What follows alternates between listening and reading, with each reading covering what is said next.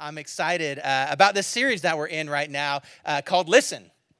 And here's what I have discovered, that there's a big difference between hearing and listening. And last week we explored this a little bit. We're used to a lot of noise in our culture. We hear a lot of noise, but we don't always listen. It's amazing how much noise is coming at us from such a early age. My oldest is 12, and I realized something is not abnormal for him if I don't kind of control or monitor it. It's not abnormal for him to have a video on talking about how to play a game that he's playing on a handheld while the TV's on, all in the same room. And I know that he's not listening to all those things, but there is just a cacophony of noise. So I can walk into a room and there can be 3 sets of sound and voices going on, and no one in the room is talking. And it's a wild thing about how much noise is coming at us all the time, and we're trying to learn how to hear through the noise and actually listen. And this whole series has been about how do we actually listen to God. Last week, if you missed it, you can catch it online, but we circled this verse, John 10:27, and it was Jesus talking, and he said, "My sheep listen to my voice," not hear my voice, listen to my voice. And you know the difference when you've been heard, parents. Hey, I need you to take out the trash. Okay. No, I need you to take out the trash. Okay. Hey, if you don't take out the trash, and boom, here comes listen, right? I heard you the first 2 times, but no behavior shifted. I'm picking on kids, but I could pick on husbands. Come on, I can pick on wives. I can pick on all of us. We hear sometimes, but we know when listening has occurred because it's translated into new behavior and new action. And Jesus says, "My sheep listen to my voice." Then he says, "I know them." Last week we talked about how incredible it is that he knows us. For some of us, that's incredibly honoring, incredibly humbling. For some of us, that's terrifying that he knows us. And they follow me. They follow me. We listen, he knows us, and we follow. That's how it works. So if the scripture says we listen to his voice, we'd better figure out what his voice actually sounds like. Last week we asked the question, what does God's voice sound like to you? And a lot of what God's voice sounds like to you probably depends on from how you see God and what God is like to you. Is the picture of God you have from TV? Is it Morgan Freeman? I'm not sure whose voice you hear in your head when you think about what God sounds like. I know for years I didn't have a picture of God in my head, so I didn't know how to discern what God sounded like. I just figured he was probably disappointed and maybe a little angry at me. So his tone was always a little bit cross, and it was always a here we go again kind of a voice. But I get into the scripture and I look to see how God identifies himself, and I don't see this picture of God that I've generated for myself in my head. As a matter of fact, when I wonder what is God like, the picture he gives me is incredible. Look at Exodus 34. You don't have to look this up. I'll put it on the screen. It says, "The Lord came down in the cloud, and he stood there with him, with Moses, and he proclaimed his name, the Lord. And he passed in front of Moses, proclaiming, the Lord," listen to this, "the compassionate and gracious God, who's slow to anger, abounding in love and faithfulness." Now, if I were to tell you that God was compassionate, gracious, slow to anger, and abounding in love and faithfulness, would that change his tone in your ear?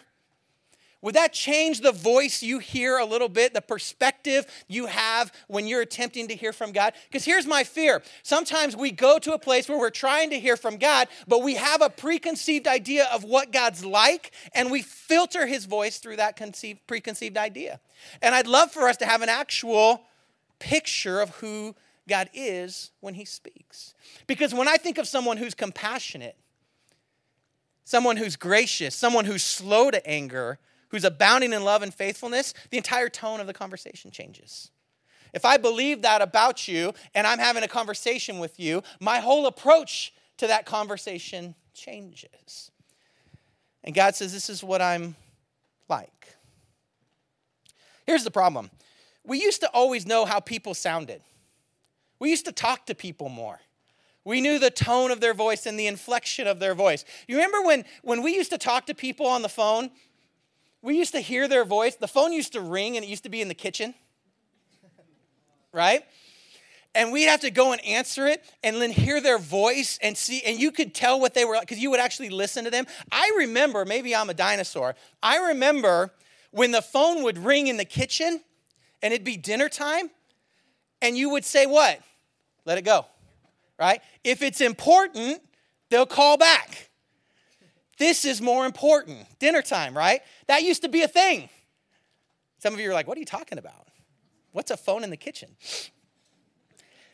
Then a generation kind of went by, and we got this cool device. It had a little tape in it, and it connected to the phone. And the phone would ring during dinner time, and you didn't say, let it go, they'll call back. You'd say, let it go, they'll what?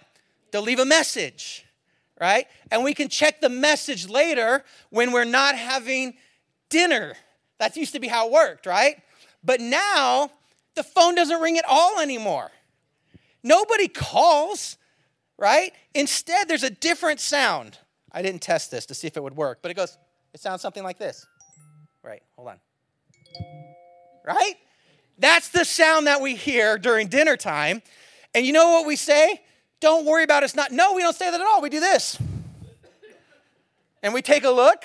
And we read what it says, and then we don't even say, excuse me, or, don't give me a second to check this. It's natural to just interrupt. You can be having an intimate conversation with someone at the table, and you hear that noise, bling, and you're like, oh, yeah. So you just keep on talking, and you just multitask and read that. You might even start texting back, right? You might even start shooting a couple quick messages, like, can I call you right back, or can I get you back to you, or whatever, right? But our culture has completely shifted, and we communicate all the time through these little instant messages, little chunks of information that are text messages. It's a fascinating thing to think about how the world's changed. You know how many people are in the world today? About 7.4 billion, and that was 2016, I think, numbers, right? And then, so that's gone up. Do you know how many cell phones are in the world? In 2014, there was 7.19 billion. It has actually crossed the line. I couldn't get accurate numbers. I wanted to put the most accurate numbers up there, but it has actually crossed the line. There are more cell phones in the world than people right now. That's cray-cray. There are cell phones out in the world with subscribers, not just like bricks that are, hanging out and popping up a table that's wobbly. Like cell phones in the world right now that are out there active. There's more of them than there are people. That means many of you are dual calling, texting people with your normal line and your non-normal line. I don't know what's going on. Maybe your work line or something. So we've changed the way we communicate. We've changed the way we know someone's voice. We've changed the way we've interacted with people. And when that phone dings, we've changed the way we connect. So to get us kind of started, I want to just give you a little lesson about texting because I want to make sure we're all on the same page. So I'm going to throw at you these are some of the top texting abbreviations out there, and I filtered out some of the ones that have profanity in there. But these are some, so let's see how well you do with this. Some of them are going to be easy. How about this one? Be right back. Yeah, that's a good one, right? How about this one? BFF. Best friends forever. Yeah, some of you have one of those, right? How about this one? Laugh out loud. Okay, it might get a little bit harder after this. How about this one? In my humble opinion. My humble opinion, right? I'm going to say something that I think is right, but I want to pretend like I don't want to boss you around, but I still want you to think I'm right. That's what that means. Right? What is this one? Ooh. Right? I am not going to quote that. I can't have that on the podcast. Nagy, what does that one mean? Not a good idea. I don't know if you've ever used that one. It's one of the top used ones, right? All right, it's going to get a little bit harder. How about this one? For what it's worth. Yeah, someone got that, right? For what it's worth, right? How about this one? Anybody know? Sent with a kiss. All right, how about this one? Parents, you need to know this one if you don't know this one. Pay attention for a second. Oh, the teenagers knew right away, right? Parents are watching. Parents are watching, right? You see that pop up on a text, you pay attention to what your child is doing, all right? How about this one? I don't know. I need an interpretation. If you know what I mean, someone nailed it in the front row, right? I certainly don't know what you mean if you text that to me. So that one's ineffective, at least with me. All right, here's the last one. Ooh. I love you. Yeah. I love you. I don't know why. That's old pager stuff? I don't know. It was in the top text, so it must have hung around. That's pager stuff. Wow. So we have a whole new language. The world has shifted. We're not listening to messages at the same rate. We're actually reading text messages. Now, why do we do this? It's so convenient. It's so easy. It's so sweet and to the point. There's not a lot of extra language that's involved. You can just get the information you need and moved on, right? Sometimes it's hard to get on and off a call. You just need information quickly, right? Like, I love my wife, but sometimes I just need an answer. I don't need to know how her day was going yet. I'll see her at dinner time when we're not answering the phone and we can talk about it. But right now, I just need an answer. And sometimes we just need quick information and an answer. And so we've abbreviated our language and we've sent it through text. And here's the thing I want you to catch. Nobody ignores text messages and says, well, I'm not going to read that because I don't like to read. Right? Nobody does that. No one goes, that's so inconvenient, right? Even if you think it's inconvenient, nobody behaves that way. So I was thinking about how God speaks to us, and I was thinking, wouldn't it be nice if God would send us a text message? Wouldn't it be nice if God would offer to shoot us a message at any given time with some information about who he is and what he's thinking about whatever it is we're going through? Wouldn't it be nice if we had access to a direct text from the King of the universe, from our Father in heaven? Wouldn't it be nice if we took a moment every now and then when it went bring and paid attention to what was going on? I was thinking about different ways God speaks to us. And I was remembering that the first message I ever got from God was a text message. I was at summer camp. I've shared this story, and I was asking God if he's real and what he's like, and I knew nothing about the Bible. I knew nothing about God. I knew nothing about a father's love. I was an angry kid, and someone, a speaker who had shared some things about God, and I was like, if you're real, then what are you like and what's going on? And I grabbed open this text message, and I just ripped it open to a random page, which is better than not reading it at all, and I put my finger down, and I was in 1 Corinthians chapter 13. And if you're not familiar with that, it's the love chapter. And it's a conversation about what love is like. Love is patient. Love is kind. And I was like shouting at the wind, God, what are you like? What is this thing about? And here's God sending me a text message. I'm loving. I'm kind. I'm patient. I don't keep records of wrongs. I'm not easily angered. I always protect. I always trust. I always hope. My love perseveres. My love never fails. And it wrecked me. You know how long it took to read that text message? About 30 seconds. I'm a pretty good reader. 30 seconds and God sent me a text message, changed my entire life. Just saying. Sometimes in the kindness of God, he sends you a message. He's provided it through history, through time, and he's pointed it right at your heart. So if God sent us a text message, and I'm in a room where people have come to hear something about who God is, then let me just ask a fair question. Why do we avoid the text message? Because we do. I'm going to hit a couple of your arguments and then we'll dive into what it says. Here's argument number one. I don't like to read.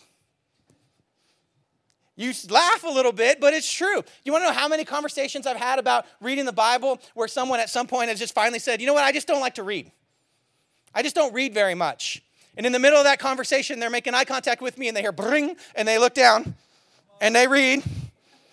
And then they're still talking to me and then they put it back in their pocket and they're like, but I don't like to read. I'm just saying, if your argument is ridiculous, it's ridiculous. I don't have anything for you. That's a ridiculous argument. I don't like to read is a reason that I don't listen for the voice of God. The reason is I don't really like to read. You don't ignore your text messages. It's not that you don't like to read. It's got to be something else. Sometimes you go, you know what? I tried to read it, but it's just so hard. Maybe that's the one, right? I've tried to read it, but it's just so hard. It's hard. There's words. They're in a list. It's so hard to read it. So hard. That's fair. I'm making fun a little bit, but that's fair. And then I talk to people, and they've had difficult moments and seasons of their life, and I'm pointing them back to the Word of God, and they're going, I wish I knew that. I wish I knew this information before. You know what's really hard?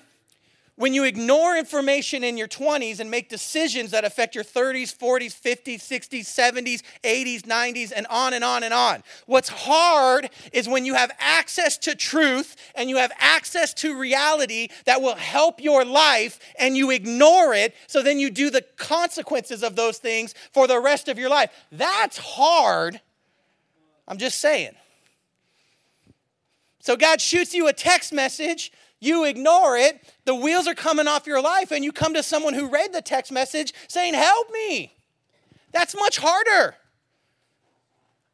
That's much harder. So I don't know what hard means to you. Does hard mean requires some effort? Okay.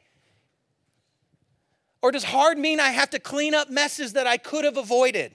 Does hard mean I have to recalibrate and go back? You know what's really hard is going back to someone you've wronged and trying to make something right because you didn't pay attention in the first place. That's hard. Just saying. Pastor Mike, it's so hard. How about this? I'm not really sure I believe all that stuff. Pastor Mike, I tried to read the Bible, but I don't know I believe all that stuff. I can't read it because I don't know if I believe it. Let me just ask you this. Do you approach everything you read and go, I'm only reading this if I know I agree? I'm only reading this if I know I agree. I'm only clicking on this article and reading it if I know I agree with it. I'm only going to open this magazine or this newspaper and read it if I know for 100% that I already will agree with it and it's not going to offend me or challenge me or make me think different or take an opinion other than the one. I'm not reading anything unless I know I agree with it. If that's your normal position, then you might have an argument with me. Short of that, the idea that you don't agree with something that you haven't read yet, that's a hard spot. I don't really have an answer for you. You don't agree with it. What do you think's in there? You might be surprised. There might be some stuff in there that you didn't know was in there. There might be some stuff in there that you think's in there that isn't in there. Do you know how many conversations I've had with people who are mad about something that they've misquoted from the scriptures that they've never read, but they heard someone else misquote it? It's like a game of telephone. This person got it a little wrong, then this person got it a little wrong, then this got it a little wrong, then this person wrote it. I read it because I thought I'd agree with them, and now I'm talking to you because I'm mad about something that I think the Bible says. But I didn't read it. That's a bad look, guys. That's not how this works at all. That's not how this works at all. Do you believe everything you read? Just saying. That's not a good enough reason to ignore the scriptures. There might be some stuff you got challenges in there. There might be some stuff that jumps out at you. There might be some stuff that's hard and that's difficult, but there might be some stuff that's helpful too. I remember the first time the Bible was just really, really helpful for me. I was reading Proverbs. I didn't know much about Proverbs, but it was short sentences that I could understand. So I started there. And I'm in Proverbs. I get to Proverbs chapter 15, verse 1. It says, a gentle answer turns away wrath, but a harsh word stirs up anger. And I was like, ooh, that's so good. It had never really occurred to me that the way I speak either helps people relax and can be like a peacemaking effect, or it gets people fired up. I was pretty comfortable firing some people up, and I was getting in a lot of fights, and it wasn't ugly. It was ugly. It wasn't working out for me. And here comes this nugget of truth that I didn't know was in the Bible. that was helpful to my life.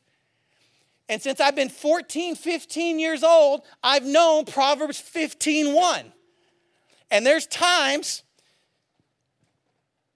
I won't point it at anyone in the room, I'm having a conversation with someone and they're ticking me off. And Pastor Mike wasn't always Pastor Mike. He was little Bay Area wannabe gangster kid Mike for a long time. And it starts bubbling up inside of me what I think I should say to get this conversation going the direction I want it to go. And you know what comes right over the top for me? Proverbs 15:1. A gentle answer turns away wrath, but a harsh word stirs up anger. And then I got to think, what do I want to happen in this conversation? Do I want wrath to get turned away so that we can stay friends and have a relationship and figure out? Or do I want to turn up the anger? Because I control that. You know why I control that? Because God sent me a text message. And I remembered. You know how long it took to read that? About 4 seconds. 4 seconds. It's changed my life since I was 15 years old. About 4 seconds. I don't like to read. I don't know if I'm going to believe it. It's hard. We have all these reasons that we don't want to read the text message that God sent to us. But what if it's possible that every day God would want to send us a text? Same way that your favorite person sends you a text or a post of encouragement, that maybe every day God would want to just send you a text. Maybe some days he's long-winded. You got that long-winded friend. You know they love you. And you take a deep breath and you're like, let me read this whole thing. I can't believe I have to scroll on a text, right? And sometimes it's just quick and it's a shot and it's helpful and it's encouraging and it's there for you. And you're saying, how does God speak? And I'm saying he texts you every day. Why aren't you reading the text? Why wouldn't you read it? So I'm going to dive in just a little bit to the scriptures here and talk about this principle coming out in the Bible. And if you have your Bibles, you should open them. If you have the Bible on your phone, you should open it on your phone. I'll just assume you're texting. You guys have phone down anyways.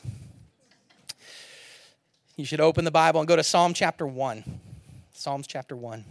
Now, I love the book of Psalms. Psalms is filled with poetry and music. Psalms is like God's playlist. It's like the top hits throughout history of God's favorite tracks. So every once in a while, it's like God wants to put a 45 on. God's old school. It's a single. He spins it up for you. He's like, listen to this song. This one's really good. And Psalm 1 is like the opening track on God's incredible playlist. And if you don't listen to the opening thing, then you don't really get a tone for how the rest of the playlist is going to be. Anyone ever try to get you to listen to their playlist before? And you're like, I can't commit to this. But if you don't listen to the first track, you don't know what he's talking about. And so Psalm 1's like the first track. And it's God putting on that 45 for you and spinning it up. He's like, you're going to really like this one. And that's Psalm 1.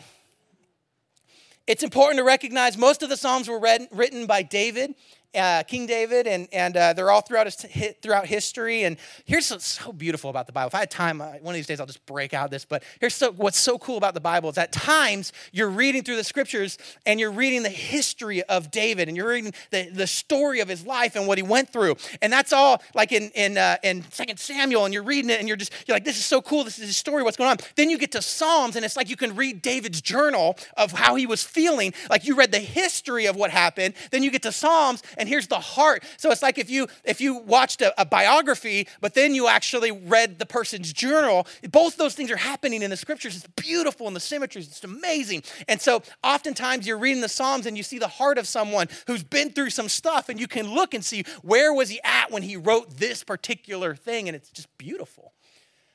And Psalm 1 is David, and he's writing, and he's just young, and it's this amazing picture of someone who spent a lot of time as a shepherd, who's learned how to spend time in the presence of God, how to slow it down a little bit. Now, this is crazy because they lived in a very agrarian society, right? Shepherds, farmers, like that was the pace. And in that pace, David's like, whoa, you've got to slow down.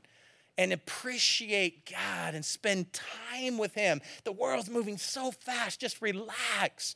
I mean, I just told you it's not unusual in my house for 3 or 4 things to be competing for our attention. We live in this era of everything has to be quick and moving, and we got to make decisions, and we got to go. And we've never seen more pressure to move faster. But in this culture, in this time, David was like, even at this pace, you got to slow down for a second, brah. Right? You got to enjoy for a second the presence and the favor of your God. How much more in the pace that we're going at is it important that we slow down, drop a 45 on, and listen? So let me drop this 45 on for you, and I'm going to read it, and then I'll break it down a little bit for you. I think I'm going to read it just from my Bible for you, because I want you to know it's in here. Blessed is the one who doesn't walk in step with the wicked, or stand in the way that sinners take, or sit in the company of mockers, but whose delight is in the law of the Lord, and who meditates on his law day and night. That person is like a tree planted by streams of water, which yields its fruit in season, and whose leaf does not wither. Whatever they do prospers. Not so the wicked. They're like chaff that the wind blows away. Therefore the wicked will not stand in the judgment, or sinners in the assembly of the righteous. For the Lord watches over the way of the righteous, but the way of the wicked leads to destruction. Psalm 1, David talking about spending time listening to God and receiving the text of God. And he starts with this conversation about how it's blessed for the one who doesn't walk in step with the wicked, or stand in the way of sinners, or take a seat or sit in the company of mockers. And I thought it's interesting. He talks about walking, standing, and sitting. Verse 1. He says, don't walk in step with, don't stand in the way of, don't sit in the company of. And I was thinking about how Peter experienced that, right? All this tension happens. Jesus is arrested, and he finds himself walking with a crowd that's wicked. And then they stop, and now he's standing in the way that sinners take. And eventually he sits with them, and they begin mocking Jesus. And they're like, aren't you one of them? And he's like, no, I never knew him. And David says there's this symmetry when you're spending all your time and energy with people who are a counter to God, who are resisting God. He's saying, man, don't walk in step with them. Don't line up your life with people who reject God. Don't line up your steps with them. Don't stop where they stop, and ultimately don't sit with them. David says there's a path that you end up going down. He says, how do you avoid that? Verse 2, but whose delight is in the law of the Lord, and who what? Meditates on his law day and night. Now, I was reading this, and it occurred to me, when David wrote this, there wasn't but 4 to 6 books of the Bible written. So he's talking Genesis, Exodus, Leviticus, Numbers, Deuteronomy. I don't know the last time you read through Leviticus, Numbers. Delight is not the word I normally start with. But David's saying, we are so blessed to have this information about who God is and what God's like, that we can spend time in that. How cool is it today that we have a complete text? You know how many books are in this? 66. Oh, there was a couple of bold ones in there. Some heads nodded, but I didn't say anything out loud, right? 66. I think it's actually kind of weird to call it a book. It's really a library, right? It's a volume of books, and there's history in there, and poetry in there, and prophecy in there. There's so much beauty in there, and we have all of that. But David, he's stuck with Genesis, Exodus, Leviticus, Numbers, Deuteronomy. That's all we know for sure that he has access to at this point. And you know what he says? It's awesome to spend some time processing what God is speaking to his people. Why? Because we recognize that the God of the universe loves us enough to talk to us. And he says, meditate on it. What does that mean? I don't know what that means. What does it mean? Basically, the short, easy way to break that down for you is just ask yourself, do I agree with what I'm hearing? Do I believe it? What does it mean to me? What do I have to do differently because of it? It's processing and letting it speak to your heart and applying it. He says, do that. Do that. Why? Verse 3, this is amazing. That person is like a tree planted by streams of water, which yields its fruit in season, whose leaf doesn't wither. Whatever they do prospers. If you're an underliner, you should just underline that. That's so good. That is so good. The connective tissue between receiving the text message of God and the evidence of that in your life, what that means. He says the wicked don't do that. They're like chaff that the wind blows away. Therefore, the wicked will not stand in the judgment, nor sinners in the assembly of the righteous. For the Lord watches over the way of the righteous, but the way of the wicked leads to destruction. Let me give you some reasons why we should read God's text. Let me try to convince you, despite your arguments, that it's worth reading God's text. The first one is this: stability. Stability. How many of you like some stability in your life? We go, yeah, that'd be a helpful thing. Yeah. It plants us. The reason we do the rooted curriculum and that it has that terminology of rooted is because we want to be planted. And when something has roots, it can withstand a storm.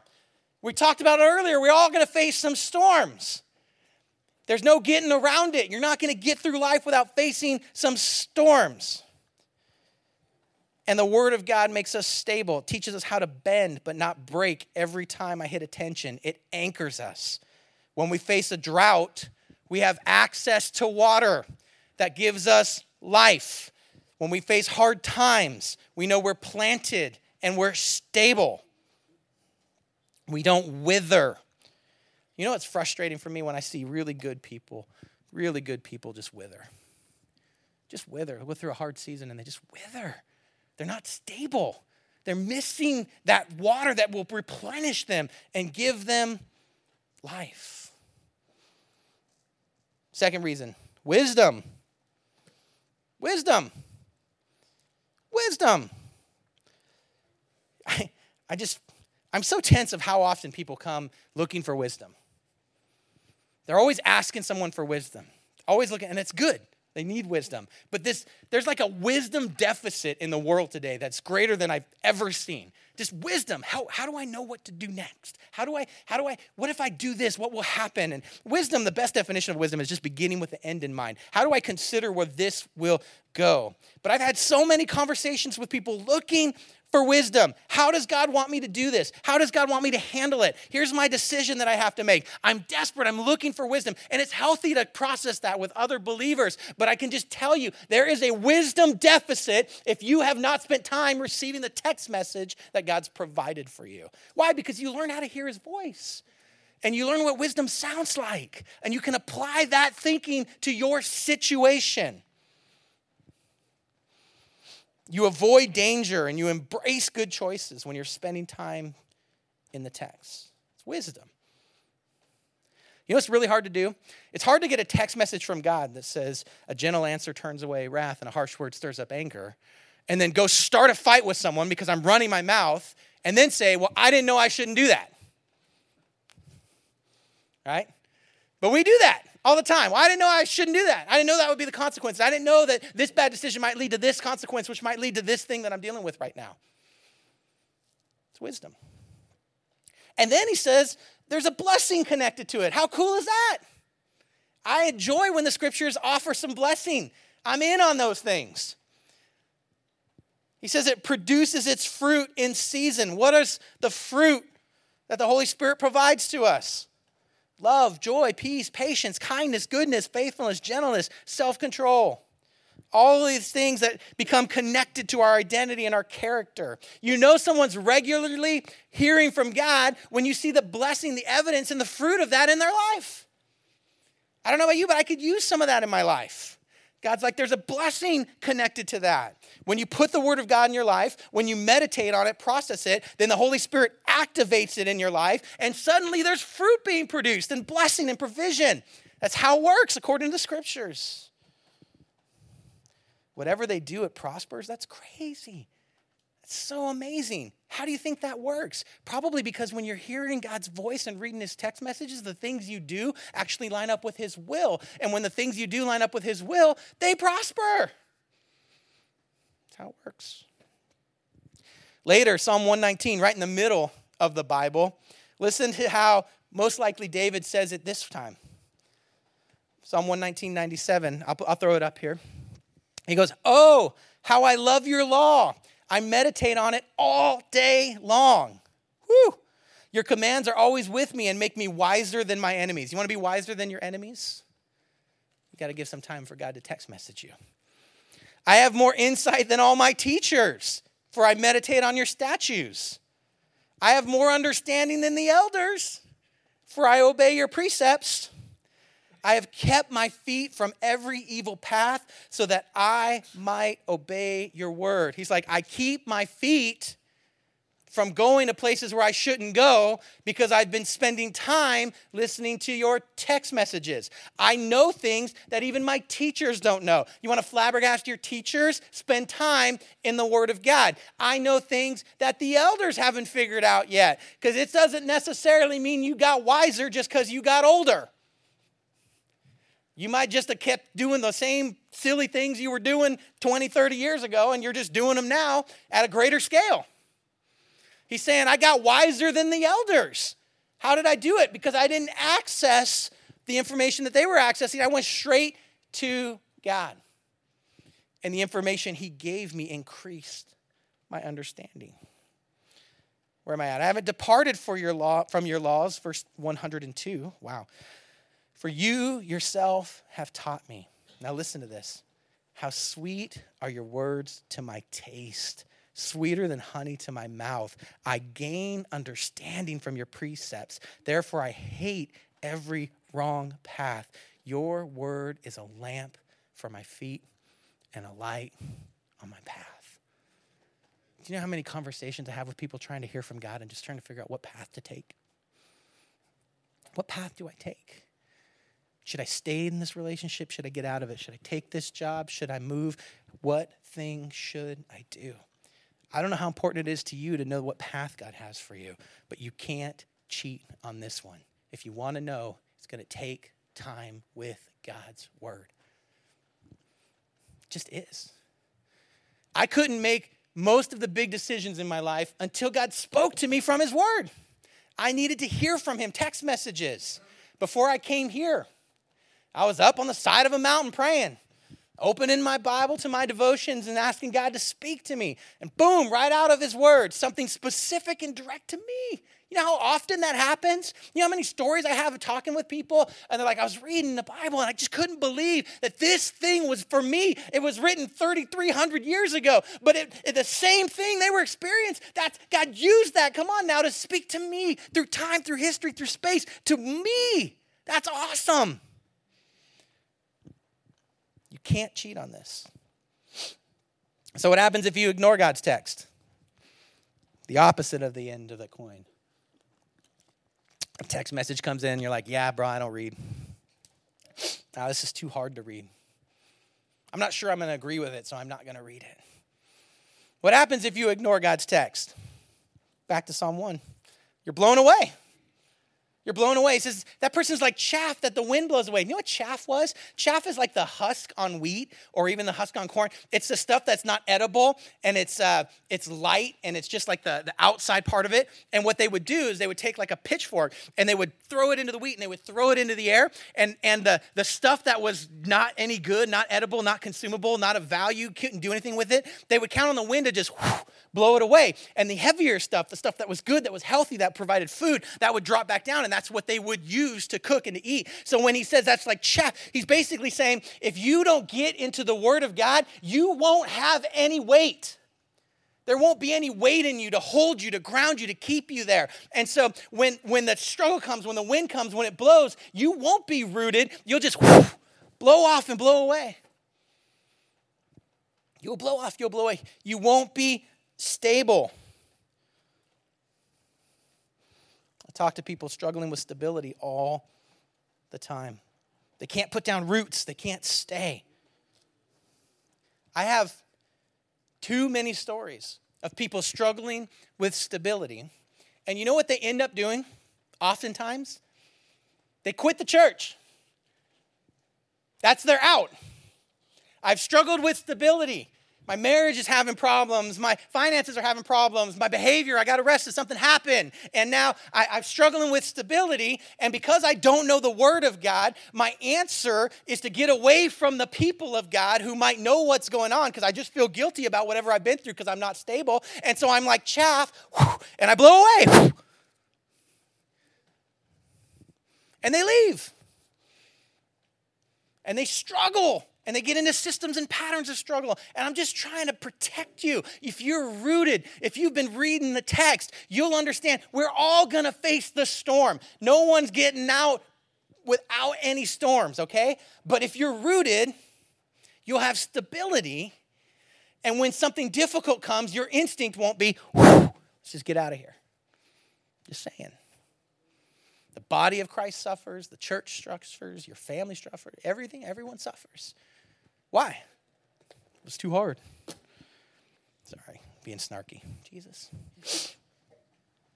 No stability. What if God gave you your church family to weather the storms? I'm just saying. To have some people who knew you, who could look you in the eye and say, you're not alone. Guess what? We didn't think you were perfect. So we're not shocked to find out that our thoughts are confirmed, that you're not, in fact, perfect. And we love you. God assigned us together to go through this, so let's just do it and figure it out. I'm just saying. No stability. What else happens when we ignore the text? Compromise. Compromise, right? You start standing with sinners, sitting with mockers. Sitting with mockers is a horrific picture in the scriptures, right? This horrific picture of, I'm going to plant myself right here with these folks that say no to Jesus. That's a bunch of garbage. There's no way he'd ever call us to live a pure life. He'd never call us to love that kind of neighbor. He'd never call us to, and you just become a mocker of the things of God. And you begin to compromise. Your feet start moving down evil paths. If you find yourself looking at someone advocating for God and your position is to mock them, better come up for air. I heard one pastor use this language. I loved it. He said, we disintegrate when we don't read God's word. This picture of chaff blowing away. We disintegrate when we don't read God's word. We have no substance. And I get this. When I'm not rooted and I'm not getting my daily text messages, I disintegrate. Let me just be real with you. You know who should need to read the Bible the least in the room? Me. I'm pro, right? I went to a Bible college. I'm in it every week, getting ready to come deal with you guys, and I can just tell you, now that should be the case. Probably it's President Farmer, who needs it the least. But I would think he would probably agree with me. If I get too far away and I haven't been reading my word, you know what happens to me? I start disintegrating. Emotionally, I'm not as stable. I can't handle the storms and the tensions of life the same way. I start wondering, God, where you're at in this. I start trying to do more and more things on my own, and less do I give God room for faith to kind of step into the gap. If I struggle, if I'm not staying rooted to the text message, I'm just saying, what chance do you have? Oh man, you were not with me on that. I'm just saying, I'm pro. I have to stay rooted, or compromise gets into my thinking, gets into my heart, gets into my actions. I have to do it. I'm just telling you, I have to. It's not an option for me if I don't want to have my life start moving towards compromise. Loss of hope. Loss of hope. Loss of hope. I just start thinking the problems I'm facing are too big. God was good in the past, but he's not good today. He loves everyone else, but he's just letting me struggle. Everybody else's story with God is better than my story. loss of hope. Time after time when Jesus was faced with difficult moments in life, you know what he'd say? Jesus would use this phrase all the time. It is written. It is written. You can go through the scriptures. Time after time when he's challenged, when someone tries to pull him off of his path, off of his destiny, when he's tempted, when someone is trying to manipulate his behavior into something that's outside of what God has for him, you know what he comes back to? It is written. Time and time and time. Look through your scriptures. It's written.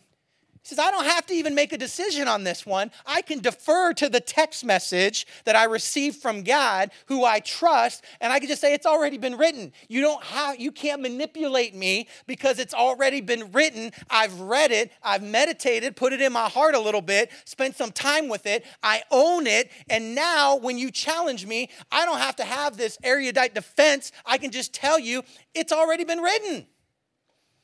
We see this picture, and you know that Jesus is tempted. This is so beautiful. I got to, a couple years ago, be in Israel, and I got to see the Mount Temptation, the place where the enemy took Jesus. Literally, it's still there. You can just see it. It's amazing.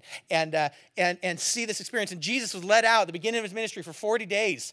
And he's led out into the wilderness, and he's tempted over and over again by Satan to try to take him off of his path. And during that time, he doesn't eat.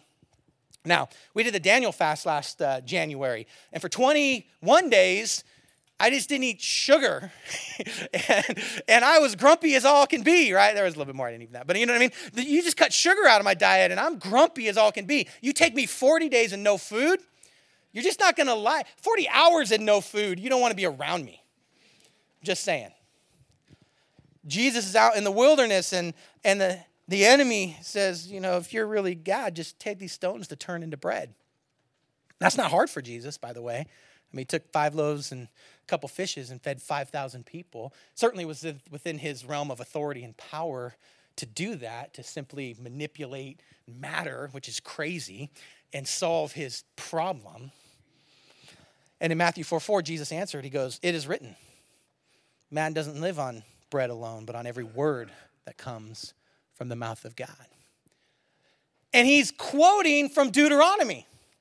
He's quoting the law that he's meditated on, and he's quoting a story about all of the Israelites after they kind of were afraid and didn't want to go in the promised land, and now they're marching around the desert for 40 years, and they're getting manna, right? Remember manna? Every day, bread's coming down from heaven to provide sustenance for them. And how long did that manna last? 1 day, right? Except for the Sabbath, the last 2 days then, right? So they didn't have to pick it up that day. It's worth 1 day. And Jesus says, he uses this beautiful picture because he's read the word of God. He's got the text message vibrating on his hip, more or less. And he says, hey, don't you know that you can't tempt me to compromise in any which way because I already have the answer, and the answer is I don't live for the things that just please this body. I live to please my Father, and I live based on every word that comes from his mouth. Now, I was tempted to not go here, but I think this is a beautiful picture because that manna lasted for 1 day. How important is it that you get a fresh, because after a day, that wasn't good anymore. How important is it that you get a fresh text message from God every day? How important is it that you get a fresh text message from God every day? You know, early on in my ministry, I was interning, so I was just a baby, just getting started, right? I'm interning 40 hours a week, and I'm learning how to do this thing, and I'm giving my heart and trying to figure it out. We're living in a stranger's basement, just doing ministry for free, figuring out how it goes. And I'm watching my lead pastor at that time, and he would do a Bible study on Wednesday, a message on Sunday, and then another message on Sunday night, different than that. So 3 messages a week.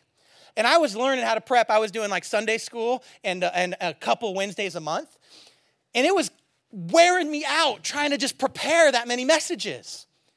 And so I was talking to him, and I was like, Pastor, how do you preach 3 messages a week, and then a funeral happens, something happens, and then like you're just adding all of these things? How could you possibly do that? And he gave me this illustration. It was beautiful, and I've always remembered it. He said, listen, imagine that you were cooking a pot of stew, and you're cooking it on Monday. And you cook it all up, and it's good, and you serve it, and it's awesome. Then you leave that pot on the counter. And then the next day you come back to it, and you're like, oh, let's eat this again. And you scoop it out into the bowls, and you eat it, and you serve yourself again. Day 2, it's probably okay. Then day 3 comes around, you go back to that pot of stew, and it's still sitting on the counter, and you serve it to yourself. And by the 3rd day, you're going, oh, this is questionable, but I'm hungry. By day 4, it's now molded and probably toxic. By day 5, it might kill you. He says, that's how I approach the Word of God. God gives me a fresh word today, and if I'm serving out of that fresh word, it's going to be good for anybody who I run into. If I get a text message for today, that's going to be healthy for anyone I run into. But if the last time I got a text message was a week ago, and I'm trying to feed you and serve you and get something out of my life to someone else from something that I haven't freshened up for a week, 2 weeks, 3 weeks, a month, a year, a few years, you know how toxic that thing has gotten? Just like manna, it's fresh and alive for you if you go to it daily. Just saying. Food is essential for your physical energy, and God's word is essential for your spiritual energy. You want to have energy to accomplish what God's called you to do, but you don't have margin or time to read the text? I'm just telling you it's not going to work. Pastor Mike, how do I get it? Where do I start? I'm so glad you asked. Let me just make one thing clear. Do you want to know what God's ultimate text message was and is? It's Jesus. And spending time with Jesus and recognizing that the Word became flesh and made His dwelling among us, and that when I sit down to read the Bible, I'm spending time with Jesus will help you kind of break the seal off of how do we start. Because when you meditate on God's Word, you're meditating on Jesus. And that's why He's so helpful and so encouraging. Now, there's lots of ways to do it. Lots of ways to do it. And I thought about spending time telling everyone to do it the same way. And eventually I might, because I just don't know how else to help you do it all the time. I life journal. Many of you know what life journaling is. I had to restart life journaling again. I had taken a break. But here's all I do. I take a Bible reading plan, and I do this on purpose, because without a plan, you're going to have a bunch of well-worn gospels and some lonely prophets, I heard someone said one time, right? And that's okay. You got to start somewhere. But if you don't have a plan to read through the Bible in a year, 2 years, I don't care how you do it, right? If you don't have some kind of plan of how you're going to approach reading the Bible, you're just not going to do it. So I take a plan. It tells me, hey, read this every day. And I check a box, right? I get a journal. I used to do all my journaling by hand, and then I started journaling always on my iPad, and then I realized if I see my hand write it, I'm just better. Even though I hate writing things by paper, like that's so 20 years ago. But I do it. So I get a journal, and I get a pen, and I get a reading plan, and I have a text for that day, and I read it. And I go, okay, so I'm going to read. This last week, I remember I was reading Daniel chapter 1, and I'm just reading it. And I'm asking God the whole time, hey, would you just speak to me from this text message? And it doesn't take forever. It doesn't take hours and hours and hours and hours, but it can. And I'm reading through, and I'm just saying, give me some fresh, something that's for me from this. And I'm reading it, and I come across Daniel. This is straight out of my devotions from this week. I come across Daniel, and he doesn't want to eat the food and the wine and the things that he's been, they've been captured. He's in captivity, and he's kind of been giving special treatment because they want to get the royal people that they've captured to integrate into their culture and to leave their original culture behind. And Daniel doesn't want to do that, and so he doesn't want to eat it. And it says he made a decision. He made up his mind not to do it. But then he went to the guard and he asked for permission to do what he had made up his mind to do. I'd never read it this way before. And I thought, how often, this is just from my devotions, how often do we make up our mind and then we don't even engage with and so what I wrote was, sometimes I forget to ask for favor. And I hear from God, but I still can ask for favor. And I could say, God, I'm going to draw this line, and this is going to be who I am, but I can still go to the governing authority, even wicked governing authorities at this time, people who were over him, and say, is there any way that you'll respect my heart and desire to please God? And if you don't, I'm still going to please God. But he went and asked for favor, and I wonder how often we leave favor on the table. This was going to be a message someday. You just got it. How often do we leave favor on the table because we're unwilling to go deal with the potential conflict of our convictions? And I thought Daniel, as a young teenager, was willing to stand for his convictions, risk the conflict. He never said, if you don't do it, then I'll change my position away from God. He just said, let me go see if maybe in this instance God would give me favor. And I was just like, I never want to leave any favor on the table. God gave me a text message. Bam. I have that now. That's part of me. It's in my core and in my heart and in my identity. It wasn't there before, but God shot me a text through time and space and history to my heart to challenge me to never leave favor on the table. Don't compromise, but don't leave favor on the table. There it is. Free one. Text message. That was my text message from this week, so it's still pretty fresh. Why am I sharing all this with you? Because God wants to do that for you, and he will. One of the small groups that I'm starting out there, it's just a guys' devotional group. If you want to start doing some devotions, Wednesday, 6 a.m., whatever coffee shop can hold however many people want to do it, we'll just do some devotions. Just start teaching and training ourselves to get into the Word and read a text message. Gentlemen, there's ladies' Bible studies and all kinds of opportunity. I'm not discriminating. Just guys that want to come do coffee with me and get into the Word of God on a Wednesday morning at 6 a.m. And we're just going to read the text message, see what God reads to us, and then share with each other. High five, drink coffee, go to work. That's what we do. So we can be stronger. Would you stand with me? I feel like I preached you into submission here. You guys are getting tired. Stretch it out a little bit. And I'm praying this, that your heart would be challenged to every day receive a little text from God. Start small. Just like when you started giving, you didn't just start over the top. Maybe you haven't even started yet, so you need the same principle to apply here. Start small. Start with something you know you can be faithful to. 10 minutes, one psalm, one proverb. Start somewhere. Start daily building into, just like when you start trying to get in shape, right? You didn't do like a 3-hour workout the first time, because then you would never go again. You'd be fried, right? You got to build up. You got to build up, just like this muscle needs to build up. Start somewhere. Get a Bible plan. There's it's Sign Up Sunday. There's little, what are they called? Bookmarks? There's bookmarks of the Bible reading plan that I'm doing right now that are on the counter over there. You can just grab one, right? And we're in September, which is the end of it. The next ones will go out there. That's what I read every day. You can text me and be like, hey, what'd you think about this? Totally good. It'd be awesome. But that's my challenge, my invitation for you. We're talking about how do we hear God's voice. It starts by reading the text messages. In the next couple weeks, we're going to unpackage hearing from the Holy Spirit and coming together in community and hearing from God together. We're going to unpackage all those things. But if you're not willing to read the text message, you're probably not going to go any further than that. So I'm just saying, this is a bold-faced, I'm not trying to hide it at all, plea from your pastor to read your Bible. So if you missed all the other things and were checked out, that's what today was about. Please read your Bible. Please. Why? Because there's life in there for you. There's hope in there for you. And when you're stable and when you've experienced the blessing of God, then you bring something into the family that gives life to everyone else. And you're part of the whole thing. And it's amazing. And there's hope that gets renewed and it's available for you. And I want it for you. I want you to be rooted. I want you to be planted. As you leave and go out this door, there's a bunch of small group opportunities. If you haven't done Rooted, I'm telling you, start there. There's Sunday and Thursday nights it's available. Start there, get somewhere, some traction, and start moving towards Jesus with us. Jesus, we love you. Thanks for your faithfulness.